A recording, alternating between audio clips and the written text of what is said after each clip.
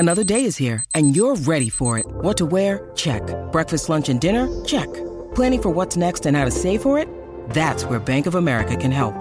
For your financial to-dos, Bank of America has experts ready to help get you closer to your goals. Get started at one of our local financial centers or 24/7 in our mobile banking app. Find a location near you at bankofamerica.com/talktous. What would you like the power to do? Mobile banking requires downloading the app and is only available for select devices. Message and data rates may apply. Bank of America N.A., member FDIC. When you need mealtime inspiration, it's worth shopping Kroger, where you'll find over 30,000 mouth-watering choices that excite your inner foodie. And no matter what tasty choice you make, you'll enjoy our everyday low prices, plus extra ways to save, like digital coupons worth over $600 each week. You can also save up to $1 off per gallon at the pump with fuel points. More savings and more inspiring flavors make shopping Kroger worth it every time. Kroger, fresh for everyone. Fuel restrictions apply. Atención, el siguiente episodio es un extracto del programa de radio Los Juanchos Hablan Metal, editado para encajar en el formato de podcast. Señoras y señores, nosotros tenemos más influencia con tus hijos, ya viejos, que tú tienes, pero los queremos. Acá comienza Los Juanchos Hablan Metal Podcast, nacidos para procrear, forzados a trabajar. Roll it.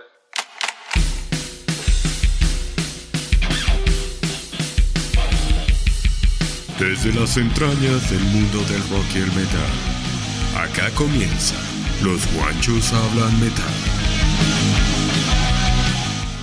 Los Juanchos Hablan Metal, de nuevo en un capítulo más de buena charla, buena carreta y sobre todo, más que nada, buena música. Y hoy con una descarga de hard rock del bueno, del viejito, del que nos gusta a todos nosotros amantes del hard rock, pero va a ser Juancho Dius quien va a presentar estas dos super bandas con las cuales vamos a tener el placer de amenizar este buen día con hard rock al 100.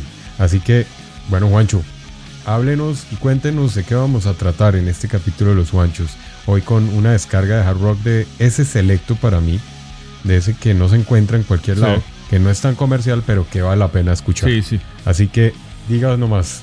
Sí, como usted dice, hermano, una vez más Los Juanchos Hablan Metal. Escogimos para ustedes dos bandas que nosotros de verdad estamos convencidos, como siempre, merecen una buena escuchada en nuestro programa de hoy. Les vamos a hacer dos perfiles a cada uno para que conozcan su historia, el por qué pensamos son importantes y para que vayan y los busquen y los añadan en sus playlists o de pronto se compren un CD si los encuentran o un vinilo. Estas bandas valen la pena. Vamos a hablar de Bang Tango y London. Y con eso le doy la palabra porque hay mucho tema para hablar y mucha música para escuchar, hermano. Exactamente, así es. Dos grandes bandotas. Para muchos, bandas que yo creo que ni han escuchado. Posiblemente. Estoy casi seguro. Posiblemente. Y para otros, bandas ya olvidadas, echadas totalmente al rezago, por allá en una esquina, en un rincón.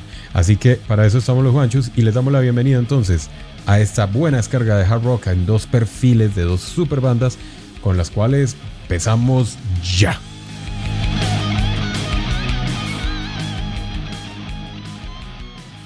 Al aire, Los Juanchos Hablan Metal. Bueno, pues hermano, yo elegí las dos bandas que se presentan hoy. Son bandas predilectas para Juancho Puerto Rock. O sea, para mí son unas bandotas, unas bandas que de verdad, yo creo que ya hard rock de este no sale, hermano. La verdad no creo que vaya a haber espíritu en las, incluyendo las nuevas bandas, ¿no? Porque hoy en día, pues para los que de pronto no indagan mucho sobre el nuevo rock, hay mucha banda, hay como un resurgimiento del hard rock. ¿Sí se dan cuenta ustedes eso? Han salido cualquier cantidad de bandas de pelados, hermano, de chinos de 20 años, con mucha energía, mucha actitud, con facha, con todo. Pero hermano, yo me pongo a escuchar estas bandas, muchas de esas, pero no sé, tienen la actitud, tienen la facha, es hard rock, sí, hard rock, pero no suenan, hermano, no me suenan a lo que va a sonar hoy en el programa de Los Juanchos. No suenan igual, no sé, suenan como muy melodiosas las voces. Es que estos manes, a pesar de que tenían 16, 17 años cuando empezaron con estas dos bandas, y hablo en general de todas estas grandes bandas ochenteras, Hermano, esos manes ya parece que tuvieron 50 años y una carrera musical y una trayectoria de 60. No le hace... Puede ser, sí, puede ser la percepción que teníamos también nosotros en esa época de que eran mayores que nosotros y nosotros éramos unos niños, ¿no? Sí. Yo creo que la dinámica cambia en eso, porque a mí también me cuesta mucho trabajo ver a las nuevas generaciones, yo ya un viejo de 40 y pico, ¿no? Como dioses del rock, hermano. O sea, yo ya los veo como unos pelados que le están dando, ¿sí me entiende? A diferencia de cómo los veíamos en esa época. Yo creo que eso es lo que le afecta la perspectiva a uno. Es cierto. Pues, ¿cierto? ¿a mí qué me parece? A mí me parece que realmente, no sé, con lo que usted está diciendo, me parece que... Pues no sé, porque es que si usted escucha discos, por ejemplo, no hablemos de un Cinderella, por ejemplo. Usted escuchaba la voz de Tom Kiefer y era una voz ya muy adulta para la edad que él mantenía en su edad, a su época, ¿no? Y lo mismo hablo de un Jenny Lane, Sí. hablo de un Vince Neil. O sea, eran voces que sonaban como muy maduras para los 17 años. Pero si usted escucha las bandas nuevas de hard rock, sí se nota la edad, hermano. Es lo que yo digo, se le nota en el tono de la voz yo creo que, los 17. Sí, tiene razón. Y yo creo que viene de la época de... Vienen influenciados de esa berraca, de esa música que detesto yo, que es el pop punk de los 2000, hermano. Porque ya eso es una nueva generación, ¿sí me entiendes? O sea, los que están empezando esas bandas están agarrando lo de los 80 y todo, pero también crecieron con los Blink-182s y los Lids y los Sum 41s, ¿no? Que tanto adoro yo. Puede ser. Sí, sus favoritos. Entonces, pues eso afecta. Eso afecta bastante también las nuevas generaciones, ¿no? Todo el mundo le mete su granito de sabor y de influencias a su nueva música, sí. Puede ser, pero bueno. como hoy el programa no es hablar de las nuevas generaciones del hard rock, sino de la vieja guardia, pues vamos a empezar entonces, hermano. Yo empiezo hablando de una banda que, a mi punto de vista, debió de merecer mucha más recordancia y debería ser esas bandas de culto, debería ser la mejor. Realmente, o sea, debería ser la más recordada, la más amada de todas las bandas, porque es que estoy hablando de una banda donde fue cuna, donde fue el vientre, hermano, el vientre materno de muchas de las grandes estrellas del rock. Porque aquí fue donde nacieron, hermano. Aquí fue donde ellos se criaron, donde ellos empezaron a darse a conocer y empezaron a hacer lo que después, años más adelante, que no fueron muchos años después, sino un par de años después, iban a salir de esta buena banda para empezar a hacer historia, hermano. Y no solo estoy hablando de una persona, sino de muchos rockstar que hicieron historia y que siguen haciendo historia con muchas bandas, como Motley Crue, Guns N' Roses, Wasp, Cinderella, bueno, infinidad de bandas. Entonces yo no entiendo por qué esta banda llamada London, Londres, así como la quieran llamar, London, quedó ahí, London, hermano. Quedó ahí. Yo entiendo que era una banda que era como el trampolín. Yo entiendo que era una banda donde llegaban ahí, se mezclaban, hacían, y ninguno se encontró con ninguno ahí. Pero yo me imagino donde se hubieran quedado toda esta gente haciendo música en una sola banda, pues hubiera sido muy chévere.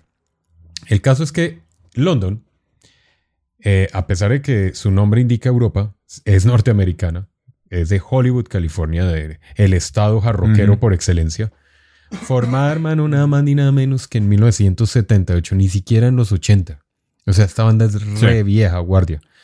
Y vio nacer, no solamente musicalmente, sino en edad, a todas las grandes estrellas del rock, hermano.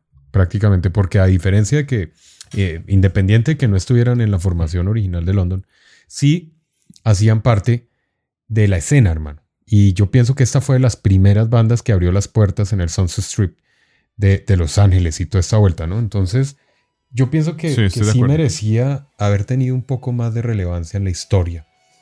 Una historia que la dejó por fuera, porque muy pocas personas la conocen y otros muy pocos lo recuerdan. Entonces, los guanchos, vamos a empezar con una canción para empezar a recordar con música, ¿le parece? Que es lo que más nos gusta. Vamos a empezar entonces en los guanchos hablan metal con London y esto que se llama Ride You Truck the Night y suena en los guanchos hablan metal.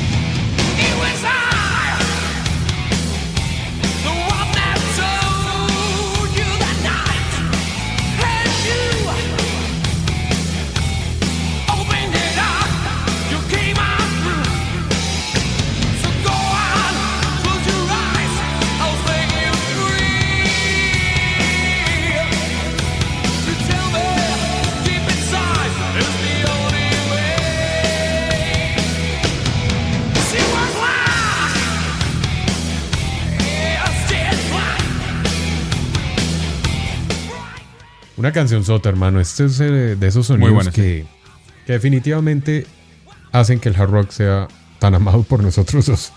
Es que esos son los riffs de guitarra tan violentos, los bajos, las voces, una voz impecable. Sí.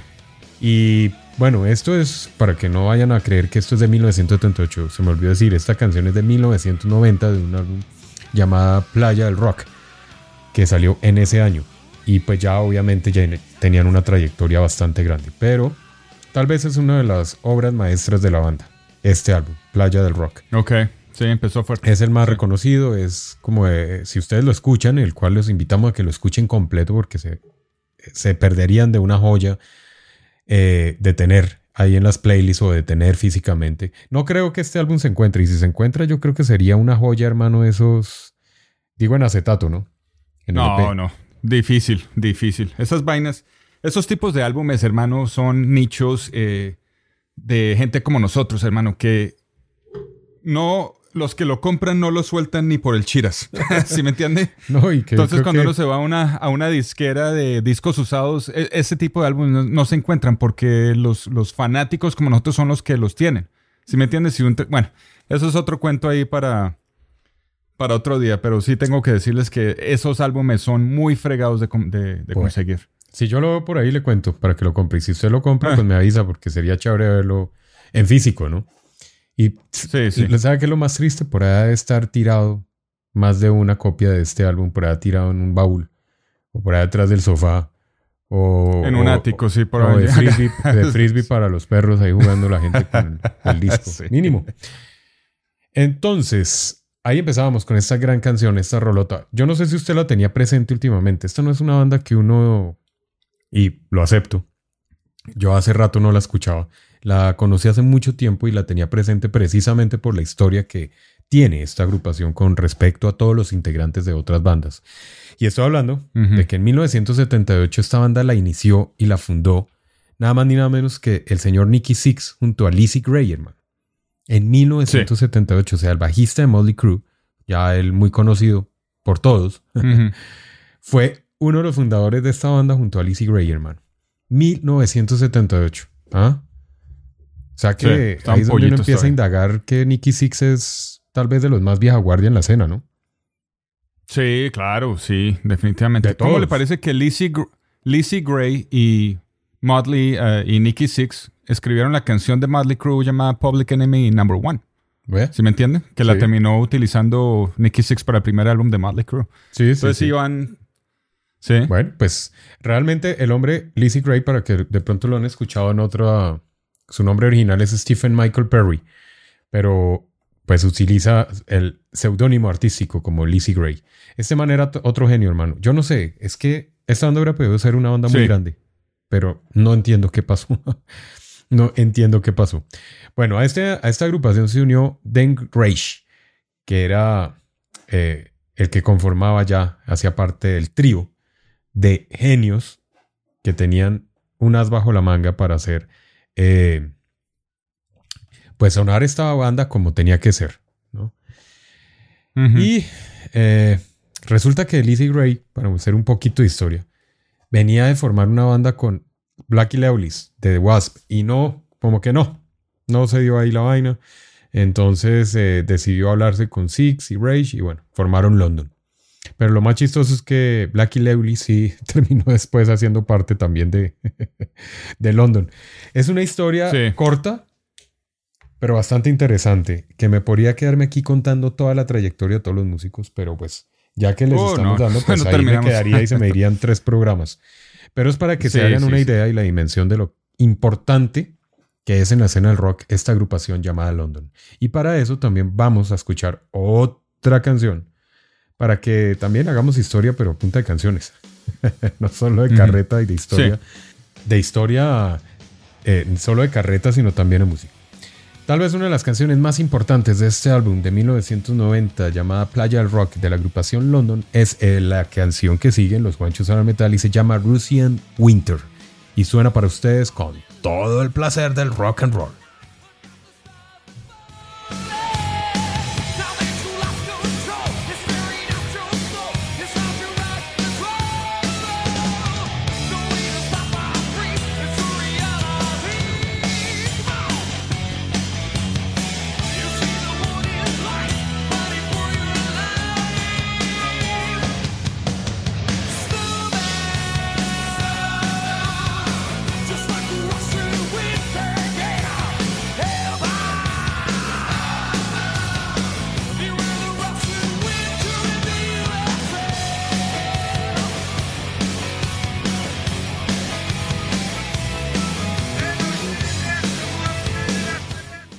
Una banda llena de controversias y de historias y de anécdotas. ¿Ah? Y sobre todo este álbum, ¿no? Sí, esta canción...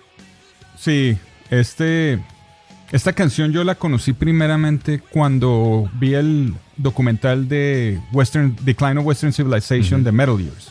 Que ahí salen ellos como la banda del soundtrack, la banda sonora. Pues ellos fueron las entrevistas más largas que tuvieron, ¿no? Entonces, pues, esto me recuerda a esta canción a la parte donde la están tocando en vivo y truena una bomba que al parecer dejó a todo el mundo con contusión. ¿Sí me entiende? O sea, la tetearon de pólvora y se ve en el video el trueno tan hijo de madre que suena y al parecer reventó ventanas y dejó a más de uno sordo por un mes en el público, hermano. Y lo muestran ahí y ellos hablan de eso que se pasaron. ¿Usted no se acuerda de eso? ¿Usted sí se vio ese documental de casualidad? Sí, ¿no? Sí, yo lo vi, claro. Y pues estos pelados, los que quedaron después de que se fueron todos, ¿no? Fueron los pocos que no tenían egos tan grandes, ¿no? Porque la directora del documental al final les pregunta si se consideran rockstars ellos mismos y todos al mismo tiempo dicen que no. ¿Sí me entiende? O sea que... No sé qué pasó. Por eso no llegaron a ser grandes. Exacto. Que no la creyeron. Tuvieron integrantes con más ganas, ¿no? Nicky Sixx, Blackie Lawless tenían como más ganas de hacer otras cosas y estos como que se quedaron en la escena y no hicieron mucho. Esos fueron como los locales, la banda local de Los Ángeles y así se quedaron, ¿no? Nunca crecieron en Europa ni vendieron muchos álbumes. Ahí se quedaron, ¿no? Pues lo que usted está diciendo es cierto y esta banda empezó con problemas desde que se formó. Porque, hermano, no le duraban los integrantes. Resulta que a esta banda se unió después, en el año 1971, un man que se llamaba Michael White, que era un vocalista que, haga de cuenta, era como ver a Robert Plant. Muy similar, así, la facha total, ¿no? Pero, hermano, no logró encajar, desacuerdo, se fue y fue cuando formó una banda llamada The White. No sé si usted la ha escuchado. Esa sí, no, la verdad, no. Después de eso, empezaron a buscar pues contratos discográficos, no funcionó, nadie les paraba bolas, o sea, no, esa banda como que ya de entrada no tenía la cuestión. En 1984 fue cuando Nader the Priest y Brian West se unieron a la banda, que son ya músicos que hasta la actualidad siguen, ¿no? O sea, ya como que ellos eran los que iban a liderar realmente la banda. Y esto pues cansó mucho a Nicky Sixx, hermano, y a Benjamin. Y se abrieron. Sí. Y en esa, pues obviamente usted sabe que el ego de esta gente de todas maneras primaba, ¿no? Ahí le dijeron, parece que era Nicky Sixx, usted se va a arrepentir de dejarnos. ¿Cómo así que formó y nos deja plantados? Y hermano, a mí esta vaina de tanta entradera y salidera de gente y nadie se pone de acuerdo y quédense con la banda. Y pues hermano, en una de esas se encontró con un tipo llamado de apellido Lee. Y el resto es historia. Sí, claro. El resto es historia. Sí. Y pues ya, de ahí sería Motley Crue. Y bueno, lo que se me hace raro, hermano, es que toda esta gente, ninguno de ellos habla mucho de lo que fue su formación en London. Deberían hablar, ¿no?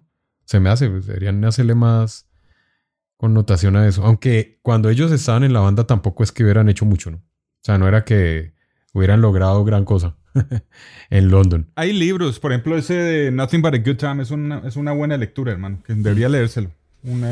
Es la historia de los 80s de la explosión del hard rock, donde todos, absolutamente todos hablan de la escena, ¿no? Tracy Guns, de ahí saco más que toda mi información porque me lo leí y se me hace muy interesante. Voy a leérselo. Ahí salen, ahí hablan todos ellos de esa Oiga, otra cosa particular y chistosa, ¿sabe quién reemplazó a Nicky Sixx en la banda de London? Pues hermano, Blackie Lawless. ¿Cómo la ve? En el bajo. Sí, él es bajista, sí. O sea, el man no empezó... Sí, el man no llegó a cantar, ni mucho menos. Y obviamente llegó y hubo desacuerdos también y el man no duró mucho. Y se fue y formó una bandita por ahí llamada Wasp. Y bueno, así, ¿no? Toda esta cuestión. Entonces de ahí ya van dos bandas grandes que salieron de London. O que tuvo en sus filas de London a dos grandes, que es Wasp y Motley Crue. Yo pensé que Blackie Lawless y Nicky Sixx habían tocado al mismo tiempo. Sí, por eso él fue el reemplazo igual. Pero sí. Después, obviamente esto tuvo más problemas. Esto trajo muchos inconvenientes. Lizzie Gray se involucró en otros grupos. Bueno, ahí empezaron a llegar gente como para empezar a mantener la banda, pero realmente no, hermano, ¿no? Sí. No, hasta los 90 que sacaron este álbum, prácticamente fue que como que la banda empezó a despegar y como que realmente tuvo, pues, como relevancia, hermano. En 1985, este man de Grey se consiguió a un guitarrista que a usted le gusta mucho, que hizo parte de la famosísima banda Guns N' Roses. El Easy Stradlin, sí. Y bueno, hermano, ya ahí va dándose cuenta uno. O sea, era impresionante. Era como un imán de buenos talentos, ¿no? Lástima. Yo creo que sí. Lástima. Sí. Después de esto llegó un man llamado Fred Coury, el baterista de Cinderella, hermano. Estuvo también por ahí señores de Kill. Bueno, es que aquí, por eso les digo, me puedo quedar hablando de cualquier cantidad de reguero. De hecho, si ustedes ven la historia, como ex integrantes, pucha, es un listado que le dice a uno, sí. pase la hoja. Vea, pero para nombrarles ahí Sí. gente importante: Lizzie Gray, Blackie Lewis, Nicky Sixx, Izzy Stradlin, Fred Coury, Steven Adler, Slash estuvo por ahí también haciendo alguna vaina en esta banda en Sí. algún momento. Bueno, de verdad, son una cantidad de músicos. Michael White está por ahí también, Donny Cameron. Bueno, todos estos manes están activos, están tocando en bandas grandes, es lo que les quiero decir. Y en este momento sigue actual la banda, con Nader the Priest en la voz, Billy el Puño, como le dicen, en el bajo, Alan Krieger en la batería, Ronnie Peña en la guitarra y Eric Rango en los teclados, que nadie los conoce. Sí. ¿Sí me entiendes? Sí, eso es lo triste. Eso es el tema de hoy. El tema de hoy es eso. Nadie conoce a nadie de estas dos bandas, así que... Sí, qué tristeza. Después de haber tenido un desfile de estrellas, hermano, a la fecha de hoy, nadie los conoce. Qué triste. Pero bueno, no, muy buenos músicos. Y vamos entonces con otro tema de London en los One Shoes Hablan Metal, y esto es Love Games.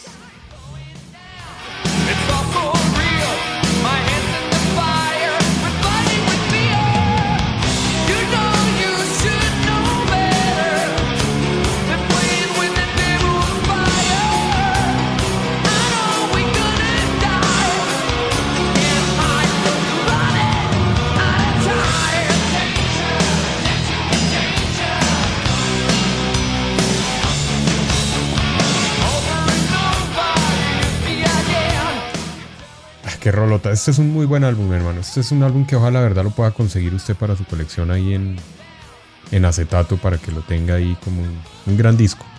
Un gran álbum. De verdad, son de esos álbumes que uno tiene que tener, hermano, pero que son difíciles de conseguir. Sí. Pues, ¿qué les cuento? De esta banda, al 2010 hasta hoy, sigue activa, como les dije. Hubo una reunión de los integrantes de London. Eso fue en el 2011 en el Roxy Theater de Hollywood. Y pues hicieron ahí unas presentaciones. En el 2011 también se presentaron en Whiskey a Go Go, ahí en el gran famoso bar del Sunset Strip. Y grabaron Shout at the Devil para el álbum tributo de Motley Crue. ¡Qué tristeza! Hermano, terminaron haciéndole el tributo al man que la fundó. Hágame el favor. Duro, ¿no? El mundo del rock es cruel, hermano. El mundo del rock es cruel. Uy, no, hermano. Pero bueno. Y en el 2012, pues, hubo una nueva formación. Tocaron en Europa. Que nadie se entera de esas presentaciones. Esos son los que quedan en letra chiquita. En el cartel, hermano. Esos que los mandan abajo, que casi que ponen más grande el patrocinador que la banda. ¿Se hizo? La fecha es más grande. El relleno. Mejor dicho, hermano, le pregunto yo a usted, ¿vale la pena hacerle un programa a esta banducha de mierda? Imagínese. ¿Cómo la ve? Muy triste, man. Muy triste. A mí sí me va a pesar. Porque, sí. Y en el 2015, The Priest dijo que tenía que retomar otra vez como era Londres. Pero mire todo lo que ha pasado. Es que estamos hablando de más de 30 años, hermano. 35 años. He estado limpio durante 19 años. Parece que hubo problemas ahí de drogas y de sustancias. Y que había hecho de todo. pero que desde su reconstrucción hasta ser estilista. hermano, es que está... Terminó de peluquero, sí, hermano. Imagínese. No me he rendido con mi banda. Y lanzaron, lo más reciente que se sabe es que lanzaron un álbum llamado Call the Girl en el 2018. Que seguramente vamos a tenerlo de pronto para un especial. Pero es difícil de conseguir. Entonces, sí. Esto es una banda que ustedes se las dejo a su criterio. Y lo que usted, Juancho Dios, acaba de decir, ¿merece o no merece ser recordada una banda tan importante y tan incluyente? Y perdimos tan el tiempo, los Juanchos aquí. O si vale la pena rescatar este tipo de bandas que de verdad me parece que fueron culto para muchos rockstar, hermano. Y hermano, es que analicen la historia. Ahí van a encontrar a varios personajes que ustedes sin duda quieren mucho en el rock. Eso era la agrupación London, hermano. Y me despido con una rolita de esta otra agrupación. Y con esta cerramos esta parte con London. Y le doy paso a Juancho Dios para que venga a hablarnos de otra bandota de los 80. Que esta tiene una energía, mejor dicho, ya la van a escuchar. Si no la han escuchado. Y entonces cerramos este capítulo con London y Been Around Before. En Los Juanchos Hablan Metal.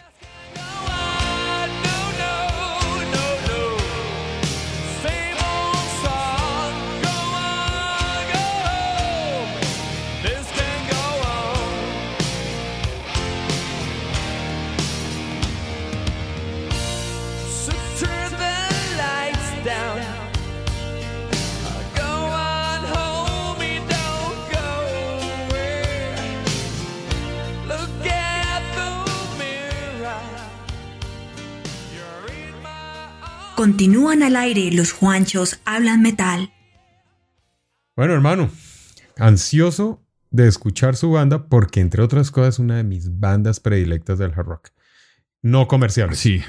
No comerciales, sí. Ojo, no comerciales para nosotros, ¿no? Y para, creo que Latinoamérica. Porque para todo el mundo. En Estados Unidos... no, en Estados Unidos los manes sí, están en letra mediana. Los manes están en letra mediana en los carteles. No, ellos tienen una historia muy interesante. Estamos hablando de Bang Tango.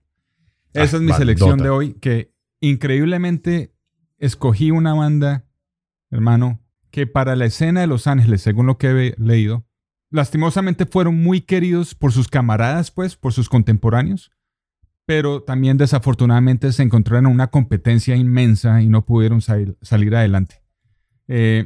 Esta es una banda de hard rock que lo tenía todo, hermano. Un frontman de lujo, un bajista excelentísimo, porque esta es una de esas bandas que le daba cabida al bajo como instrumento, ¿no?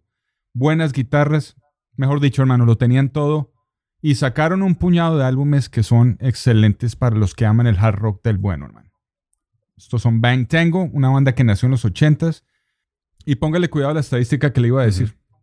En esa época, hermano, a finales de los 80s, según lo que estaba leyendo, más de 400 bandas de hard rock fueron adquiridas por casas disqueras, hermano, y solo el 3% de esas bandas fueron realmente exitosas. Ahí está la respuesta que usted siempre ha preguntado. Bang Tango, con todo el talento y originalidad que tuvo, terminó siendo una del 97%. Qué vaina. Yo les soy sincero, esta banda la encontré tarde en la vida. Estoy hablando hace unos 15 años atrás. Pensé que en ese entonces fue otra banducha más de las que estaba saliendo a los finales de los 80, como siempre. Los dejé a un lado. Una vez me encontré el CD en una de esas rebajas como a $3, hermano, y lo compré. Ese fue el primer álbum de ellos, Psycho Café, que a la hora de la verdad, de entrada por los ojos no tenía mucho que decir, no llamaba la atención. La carátula era solo la fotografía de los cuatro y una tipografía ahí medio regular zonga. Pero cuando puse el CD por primera vez y empezó la canción a seguir llamada Attack on Life, quedé fascinado, hermano, con el estilo de hard rock que tienen ellos. Así que, para empezar, del álbum de 1988, Psycho Café, estos son Bang Tango con la canción Attack of Life y continúa aquí en Los Juanchos Hablan Metal.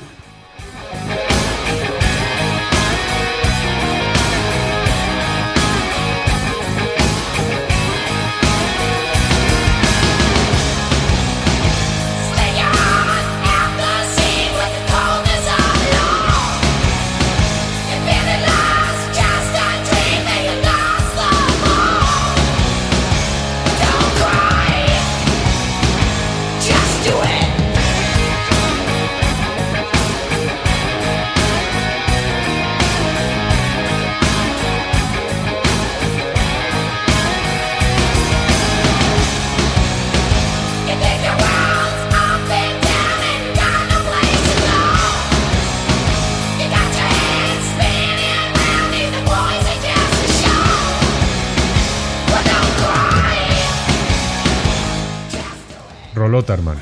Qué bandota. Sí, esa es una buena rola de introducción, una canción jarroquera, pero sí vale la pena aclarar que esta es una banda que tiene demasiadas influencias, hermanos. Estos son todos virtuosos musicalmente, ¿no? Los dos guitarristas, el bajista, y muchos de sus contemporáneos los describen entre una mezcla de The Cult con los Chili Peppers, para que vea. Bueno, me voy más por el lado de The Cult. Sí. Pero es que es el hecho que les gusta incluir varios tipos de música en sus canciones, ¿no? Tiene mucho funk, obviamente, con el bajo. Ustedes se pueden dar cuenta en las canciones a seguir que el bajista Kyle es uno de los mejores que salió de los 80s. Subestimado, obviamente. Y pues, obviamente, tenían también un poco de goth ahí metido. Si usted lo puede escuchar, por eso se refiere mucho a The Cult. Y soul, obviamente, especialmente en la entrega de la voz de Joey Lestay, hermano, que... Juancho, usted lo representó con una banda llamada The Beautiful Creatures unos capítulos atrás, ¿no? Sí, excelente. Sí, la banda original de los 5, ellos fueron los que entregaron la receta perfecta para esta banda. Pues hermano, ¿qué le puedo decir yo? Lo que le estaba diciendo, una de mis bandas favoritas del hard rock, o sea, yo amo esta banda, porque lo que usted dice, además que es una banda que no cansa, es una banda que uno... escucha un disco, escucha el otro. No. O sea, son de esas bandas que me puedo quedar escuchando disco tras disco tras disco todo un día y no me voy a cansar. Porque las canciones tienen magia. Sí. Son mágicas. Y lo que usted dice, cierto. el talento, berracamente. Esta es una banda que para, de pronto, la época, le daban bastante relevancia al bajo. Y yo sí soy de los que un buen bajo en una buena canción la saca del estadio. Y esta banda, si ustedes escuchan las canciones, bajo al 100. Sí. Al 100 ahí en Back Tango. Yo tuve la oportunidad, no sé si lo había contado, de verlos, hermano. Y creo que tengo por ahí una que otra fotico, me toca buscarla. En el Monster of Rock Cruise del 2015. Estos son line-up. ¿Con Joey? Sí, estos son line-up total, hermano. Sí. Siempre en el Monster of Rock Cruise. Siempre los invitan, están ahí siempre. Y yo pues tuve la oportunidad de verlos. Y es una bandota, hermano, una bandota. O sea, estos manes de verdad que suenan espectacular. Y la voz de Joey Lestay, hermano. Excelente. Es una de las voces que sí, es una de las voces, esas voces que uno quisiera tener para cantar. Sí, claro, exactamente. Oiga, y póngale cuidado a esto, hablando de la voz de Joey Lestay, que es un vocalista excelente, como usted dice. Y póngale cuidado que con lo bien que suena él en los álbumes, Joey Lestay, según el productor del primer álbum, Howard Benson, que tiene una hoja de vida bien rellena, ¿no? Trabajó con Motorhead, con Sepultura, Little Caesar, P.O.D., My Chemical Romance, mejor dicho. Él dice, Howard Benson, el productor, que se les dificultó grabar la voz de Lestay, hermano. El hombre tiene una presencia como frontman, la hijo de madre, ¿sí? Siempre me remonta al estilo y a los movimientos que tiene Steven Tyler en la tarima, ¿no? Tiene esa presencia. Y pues el mismo ego, ¿no? Sí. Pero al parecer les costó mucho trabajo acomodarlo al estilo de rock que estaban haciendo los de la banda. Entonces eso a mí me pareció interesante. Eso lo vi en un documental por ahí que es muy bueno. Se llama Attack of Life. Tienen que vérselo, está por YouTube. Los que tienen el tiempo, mírenlo porque vale la pena. Oiga, y ahora que usted habla de este gran cantante con su buena facha, ¿a usted no le hace que este man a veces le suena como si el man quisiera cantar metal pesado y no hard rock? O sea, a mí se me hace que el hombre como que quería ir un poquito más allá, pero pues lo dejaron encerrado en el mundo del air metal. No, sabe que no. Este man, según lo que entiendo, este man hace lo que hace y le gusta, hermano. Este man es rockero a morir. Sí, usted lo ve la facha todavía es dándole. Impresionante. Es el capitán del barco, como él dice, y todavía sigue con la banda. Él nunca se retiró de la banda, hermano, con todos los problemas que tuvieron. Ahí sigue. Oiga, yo le hago bueno, no, hágale y ahorita cuando entre la otra canción hablo unas cositas y ya. Ok, bueno. Entonces, vamos a seguir con el segundo álbum para resaltarlo un poco más. Sigamos con la canción Love Injection. Y continúa aquí, los Juanchos hablan metal.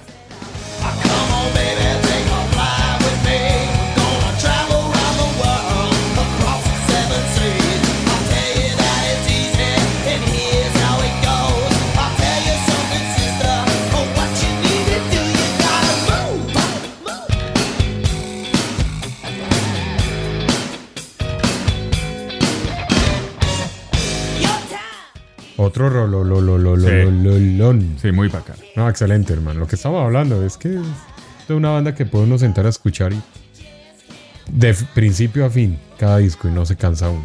Es que cada canción tiene lo suyo. No harta. Tiene sus buenas rolas. Y eso que le metan cosas. A mí sí me gustan las bandas que le meten sonidos dentro del hard rock. Obviamente sin irse a los extremos, ¿no? Sí, de acuerdo. Pero sí me gusta que le metan cositas porque eso las suaviza y las hace que cada canción tenga lo suyo y que no suene igual a la otra. Es cierto. Eso es como que al oído de nosotros nos gusta ese tipo de cambios así bien chéveres. Sí. Y esta banda las tiene. Sí. Las tiene, o sea.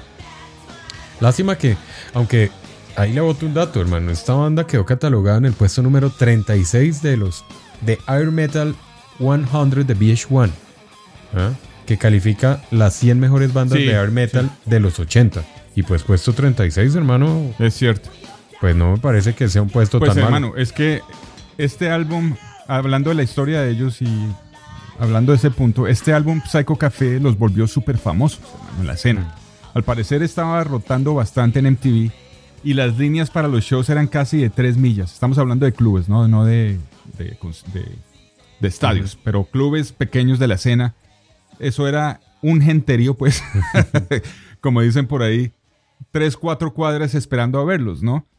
Y les fue re bien, se fueron de gira con Guns N' Roses, lo tenían todo, hermano. Pero entonces, ¿qué pasa con bandas jóvenes que tienen un álbum exitoso de entrada? Se les subieron los humos, ¿no? Para el segundo álbum, cuenta el productor Howard Benson, que llegaron con ideas para el nuevo álbum llamado Walking on Coals.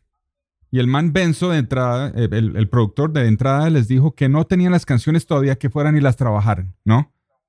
O sea, dándoles un buen consejo. Todavía no están hechas, vayan y trabajenlas y vuelven. Y ahí mismo fue despedido por Joey Lester, lo mandó para el carajo, ¿no? Y eso fue, según los integrantes, al parecer uno de los primeros errores que cometieron como banda, ¿no? Pues el segundo álbum, aunque lanzado en una época que todavía estaba buena para el metal, eso fue en el 91, no les funcionó la decisión, hermano. A mí se me hace que es un álbum muy bueno, pero ellos sí tienen razón en cuanto a lo que dicen, que el sonido de la producción de ese álbum es un poco plana a comparación de cómo suenan en vivo, ¿no? Así que ahí lo dejaron, par de canciones, pero ya no tenía la misma calidad que tenía el primer álbum, ¿no? Entonces ahí lo dejaron y empezaron a trabajar en su tercer álbum, ¿no? Duraron 2 años en crear este álbum llamado Love After Death. Se tomaron su tiempo, volvieron a trabajar con Howard Benson, ¿no? Porque habían cometido el error. Y este álbum resultó ser una joya del metal, hermano. Obviamente más agresivo en sonido, más denso y pesado, a la par con los sonidos del grunge en esa época, Sí. de Alice in Chains, Sí. pero sin meterse al grunge. Así que escuchemos la canción que abre este álbum de 1994, Love After Death. Estos son Bang Tango con la canción New Generation y continúa aquí en Los Juanchos Hablan Metal.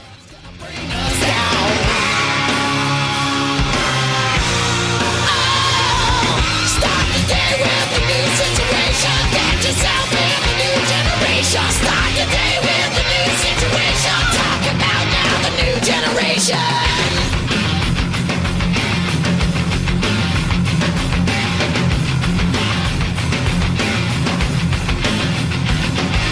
Bang your head like a battering ram, and you find yourself in another stupid jam. A slash across the face and they're thumping up the race. The only question is can you keep the pace? Hermano, este es un álbum sazo. Este es de los álbumes buenos de los 90. Con eso le digo, a la par de el de Motley Crue, que salieron casi a la par, y el Suburban Race y todos estos álbumes de los 90, este es otro de esos de colección de los 90 buenos. Sí, señor. Un albumzazo. Que sí, que no se dejaron meter ahí la filtración del grunge. Pero sí hicieron algo diferente. Sí, el sonido sí cambia, ¿no? ¿A usted qué le parece? Sí, es más denso, es más pesadito. Pero bueno. Oiga, este álbum para ellos mismos lo dicen, es el mejor que pudieron haber hecho en la historia de Bang Tango, ¿no? Pero ¿qué pasó, hermano? Desafortunadamente, este álbum fue muy tarde para ellos. Estas bandas ochenteras ya se consideraban tóxicas en la industria. Sí, claro. Y la disquera los echó, hermano, para afuera, sin lanzar este álbum. Este álbum nunca fue lanzado, hermano, oficialmente. Esto se escucha por ahí por YouTube. Habrá un par de CDs por aquí y por allá, pero este no fue lanzado por la disquera oficialmente. Qué pesar. Sí. Qué pesar, es una joya. Una belleza, sí. Y ese fue el acabose para ellos. Uno por uno empezaron a irse los miembros. Mark Knight, el guitarrista fundador, se fue primero. Luego Kyle Stevens y así, ¿no? Joey Leste y Kyle, el bajista, se quedaron y continuaron.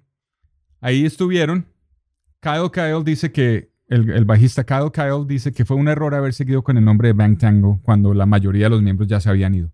Obviamente el descenso, podredumbre, pues empezó con la adicción de Kyle a la heroína y Joel empezó con alcoholismo, ¿no? Hasta que llegó un día así, pues imprevisto, donde Kyle casi se mata en un accidente automovilístico, hermano. Venían de un concierto cuando perdieron el control del bus con el trailer atrás, se volcaron. Kyle salió por una ventana, se pegó contra un separador, el man, de la autopista. Y pues el tráiler como que le iba a caer encima, pero gracias al separador de la autopista... Sí, le hizo un triángulo de vida, como dicen por ahí. Exactamente. Pues de buenas, hermano. Pero pues el man quedó en coma, en todo caso, con la porreada que se metió. Al parecer lo despertaron, claro. Y lo primero que hizo fue mover los dedos a ver si podía seguir tocando el bajo. ¿Sí me entiende? No, empezó a mover los dedos así. ¿Ah? Pero venga, esa historia no pasa sino en un millón. Sí.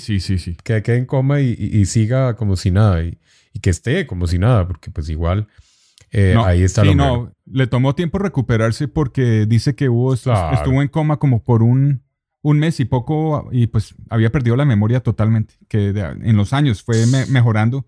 Y que está al 90% todavía, no está al 100%, imagínese. Y eso fue años después, ¿no? Esta fue una de las bandas que cayó en esa maldición de los 90, donde las casas disqueras ya querían era meterse con Cranberries. Sí. Toda esta vuelta, ¿no? Y todos, absolutamente todos, los contemporáneos de ellos decían que fueron injustificadamente agrupados con las bandas que no valían madres, ¿sí me entiende? Con los Nelsons y con los... O sea, sí, eso le pasó a Extreme, eso le pasó a muchas de nuestras favoritas. Sí. A todas. Sí. Inclusive Guns N' Roses, yo estoy seguro que cayó en esa misma trampa, hermano. Aunque uno no crea, yo analizando el otro día la historia de todas las bandas, las grandes y las no tan grandes, o las reconocidas y las no tan reconocidas, hermano, todos cayeron ahí, todos. Por eso fue que yo lo que siempre le he dicho, hubo un receso entre el 95, póngale 98 en adelante, casi hasta mediados del 2000, donde todas estas bandas estuvieron inactivas, la mayoría, porque no lograban ubicar, hermano, volver a ubicarse en el mundo de la escena, sí. Pues. Y eso fue por culpa, sin duda, de las casas disqueras que no los apoyaron más, hermano, porque ellos necesitaban el campo para todo lo nuevo y eso ya lo hablamos en un programa. Sí. Y todas estas bandas les empezaron a cancelar contratos y pues en esa época no es como ahora, ¿no? Que en esa época se necesitaba un estudio de grabación, se necesitaba una persona que manejara la parte de publicidad, se necesitaba un manager que manejara la parte de las presentaciones. Hoy en día, gracias al avance tecnológico y de la sociedad en general, pues todo lo hace la banda. Sí. Tienen su propio estudio de grabación. O sea, no necesitan a nadie, hermano. ¿Sí me entienden? Oiga, yo ahora que hablo de eso, y le hago un paréntesis aquí pequeño para que usted me conteste. Y ustedes que estén ahí, si nos hacen llegar su opinión. ¿Usted qué opina, hermano? ¿Era mejor antes cuando estaban las casas disqueras? ¿Usted cree que se movía más el rock de una manera mucho mejor? ¿O es mejor ahora que usted encuentra de todo ya puesto de un día para otro en las plataformas? No, las casas disqueras... ¿Qué prefiere usted? Casas disqueras servían, y una cosa que dijo Frank Zappa que me pareció muy interesante en una entrevista, él dijo que lo bueno de las casas disqueras es que eran manejadas por tipos que no tenían ni idea qué era el rock and roll, si me entiendes, sino ellos lo veían como una oportunidad de negocio. Entonces, ¿qué pasaba? Llegaba un gordo negocio, ahí, claro, que no sabía qué era rock and roll y le decía a un hippie como Frank Zappa, ¿qué es lo que va a hacer? Y el otro, usted déjeme, y dice Zappa, usted déjeme a mí hacer mi arte y usted ponga la plata. Y el otro, bueno, listo, mientras me haga billete, haga lo que le dé la gana. Y así eran, hermano. Entonces, no se metían tanto con la calidad artística en ciertas circunstancias, ¿no? Y dejaban crear. Pero ya cuando se volvió fórmula, eso obviamente empezaron a afectar las bandas. Pero sí había un un sistema de filtros. Entonces eso hacía que mejores bandas salieran. Ahora todo el mundo piensa que con un estudio se puede grabar unas 2, 3 canciones y que va a ser famoso. Entonces lo que hace es saturar el mercado y ni uno ni el otro van a llegar porque pues todos se consideran al mismo nivel, ¿sí me entienden? Entonces las casas disqueras sí funcionaban para eso, para filtrar por lo menos los mediocres y conseguir el talento de verdad, ¿no? Bueno, y tenían la industria para hacerlo, tenían la parte publicitaria, el billete, claro, y el dinero. Tenían el billete. El dinero, sí. Hoy en día también hacen lo que quieren los artistas, pero sin billete. Ahí se queda. Sí.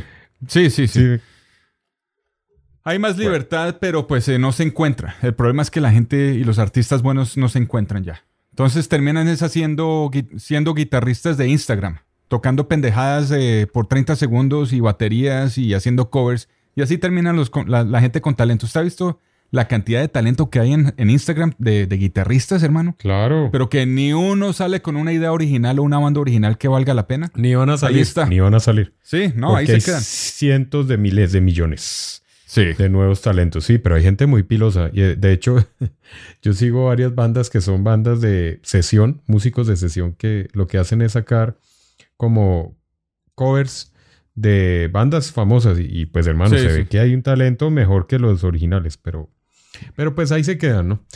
Bueno, Tango, hermano, una bandota. Continuemos. Catalogada dentro de las 100 mejores, catalogada la canción. La canción que los lanzó a ellos, ¿no? La bellísima canción Someone Like You. Esa canción, usted sabe que quedó como catalogada como dentro de las 10 maravillas One Hit Wonder de la era del Air Metal, según la Weekly. Sí, ahí estuvo. Eso, pues, mi hermano, habiendo tanta competencia de canciones buenas en los 80, quedar entre los 100 primeros ya era ganancia. Pues me parece a mí. Y estos manes quedaban hermano, siempre arriba, desafortunadamente, como dije, el rock es muy cruel.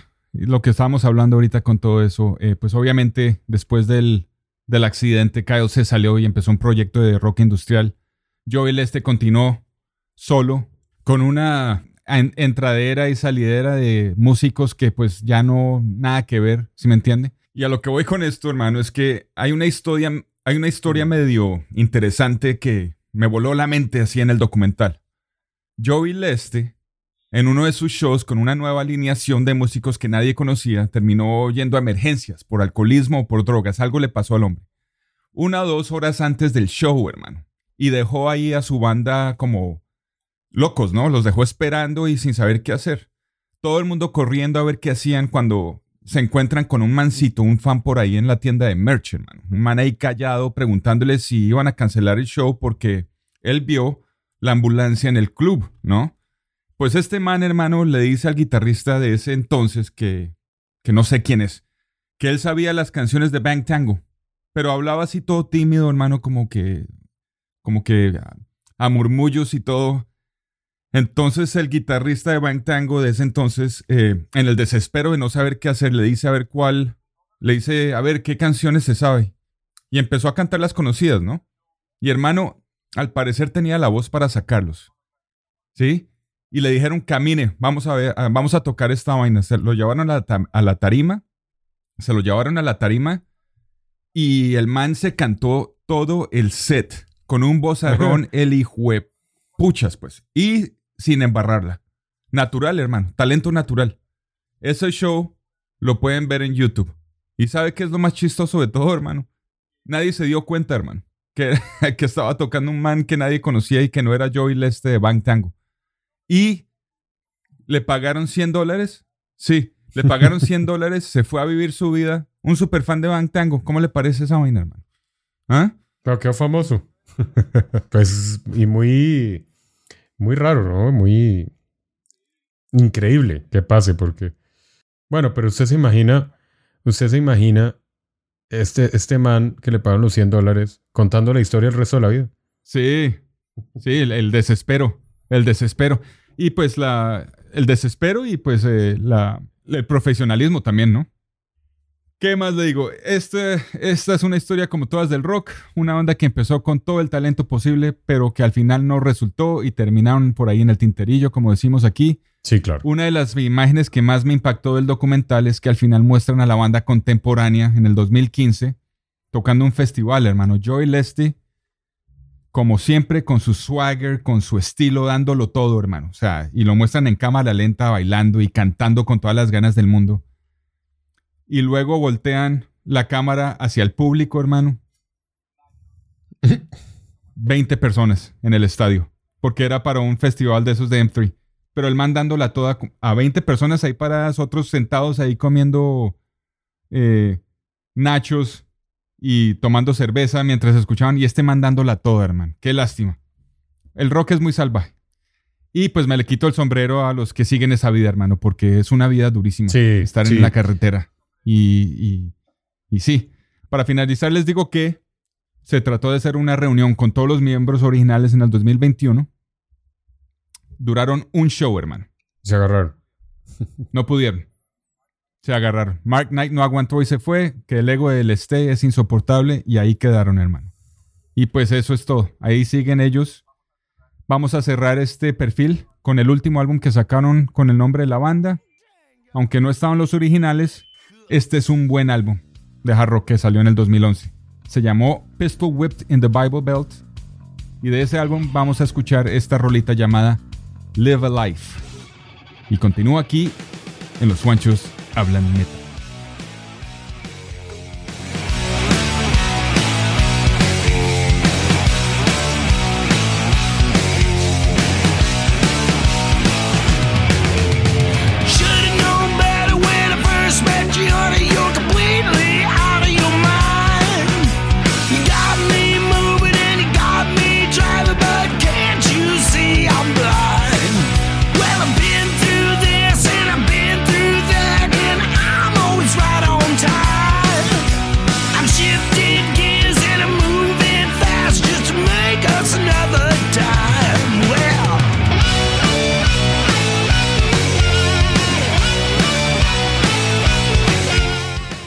Definitivamente dos grandes bandas presentadas en Los Juanchos Hablan Metal hoy. Bandas que, como decimos, están en el rezago. Oye, ¿sabe qué me parece a mí curioso? Usted sí sabía que dentro de las muchas alineaciones e integrantes, que eso es un reguero. Si yo decía que London tenía integrantes, hermano, Back Tango Sí. Estos son el doble. Sí. Un desorden. Hermano, en solo guitarras hay 25. No le digo. Hijo. Y en los tambores me causa curiosidad que estuvo Ray Lucier, hermano, baterista de Korn. Ese fue el baterista en el año 97 de Back Tango. Sí. Eso sí se me hace. Sí, es que ellos tenían un buen grupo de fans, hermano. Bastantes. Mucha gente hablaba de Bang Tango como banda, hermanos. Que era una de las mejores, la verdad. Y que fue clasificada horriblemente como una de las de hair metal del malo, ¿no? Pero pues era una banda con su propio estilo, con su propia actitud, buenos músicos, era excelente. Tengo que verlos. Es excelente. Sí, es excelente. Es excelente. Porque están vivos, están activos, como digo, ellos se presentan casi todos los años en los diferentes festivales de rock en Estados Unidos. Y pues si tienen la posibilidad de verlos, véanlos. Si no, por lo menos escuchen la música. Nosotros los Juanchos Hablan Metal estamos acá es para recordar la música de todas estas grandes bandas, porque son canciones que merecen ser escuchadas y si están olvidadas, pues vale la pena retomarlas. Yo no sé si no se cansan de escuchar Sweet Shallow Mind de Guns N' Roses. Sí. Yo sí. Sí. Yo sí me canso. Yo ya no escucho nada de eso porque me harta. Dejemos de escuchar Sweet Shallow Mind de Guns N' Roses. No le estoy haciendo mala publicidad a esa canción, ni mucho menos a Guns N' Roses. Pero hay mucha música por ahí guardada que seguro se la van a sollar y se la van a disfrutar. Así que, pues Juancho, sin más preámbulo, nos despedimos ahí de los fans, sí, de los Juanchos Hablan Metal, de nuestros seguidores, de la fanaticada, de los Juanchos Hablan Metal, de todos ustedes. Un abrazo grandísimo, bien rockero. Cuídense muchísimo y no se les olvide que el rock sin historia es un rock sin futuro. Así que nos vemos en un próximo capítulo para seguir charlando y seguir escuchando buen rock and roll y buen metal. Así que Chao pues, Juancho. Bueno, Cuídense mucho. Un abrazo, hermano. Chao.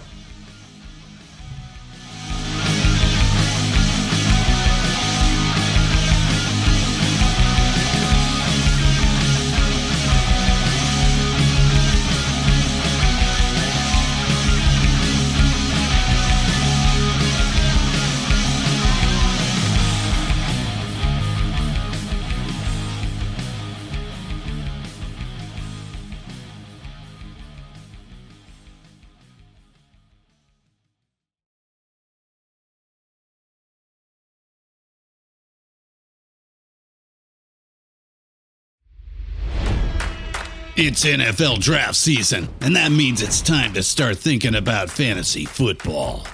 FantasyPoints.com features industry-leading experts and prognosticators using proprietary hand-charted data to help you score more fantasy points. FantasyPoints.com is the place to go for whatever kind of fantasy football you play. Whether you play fantasy football, daily fantasy sports, or do a little bit of everything, Fantasy Points has the meticulously researched content to guide you to victory. And why wait for the fall? Fantasy Points also covers the new spring football league, the UFL.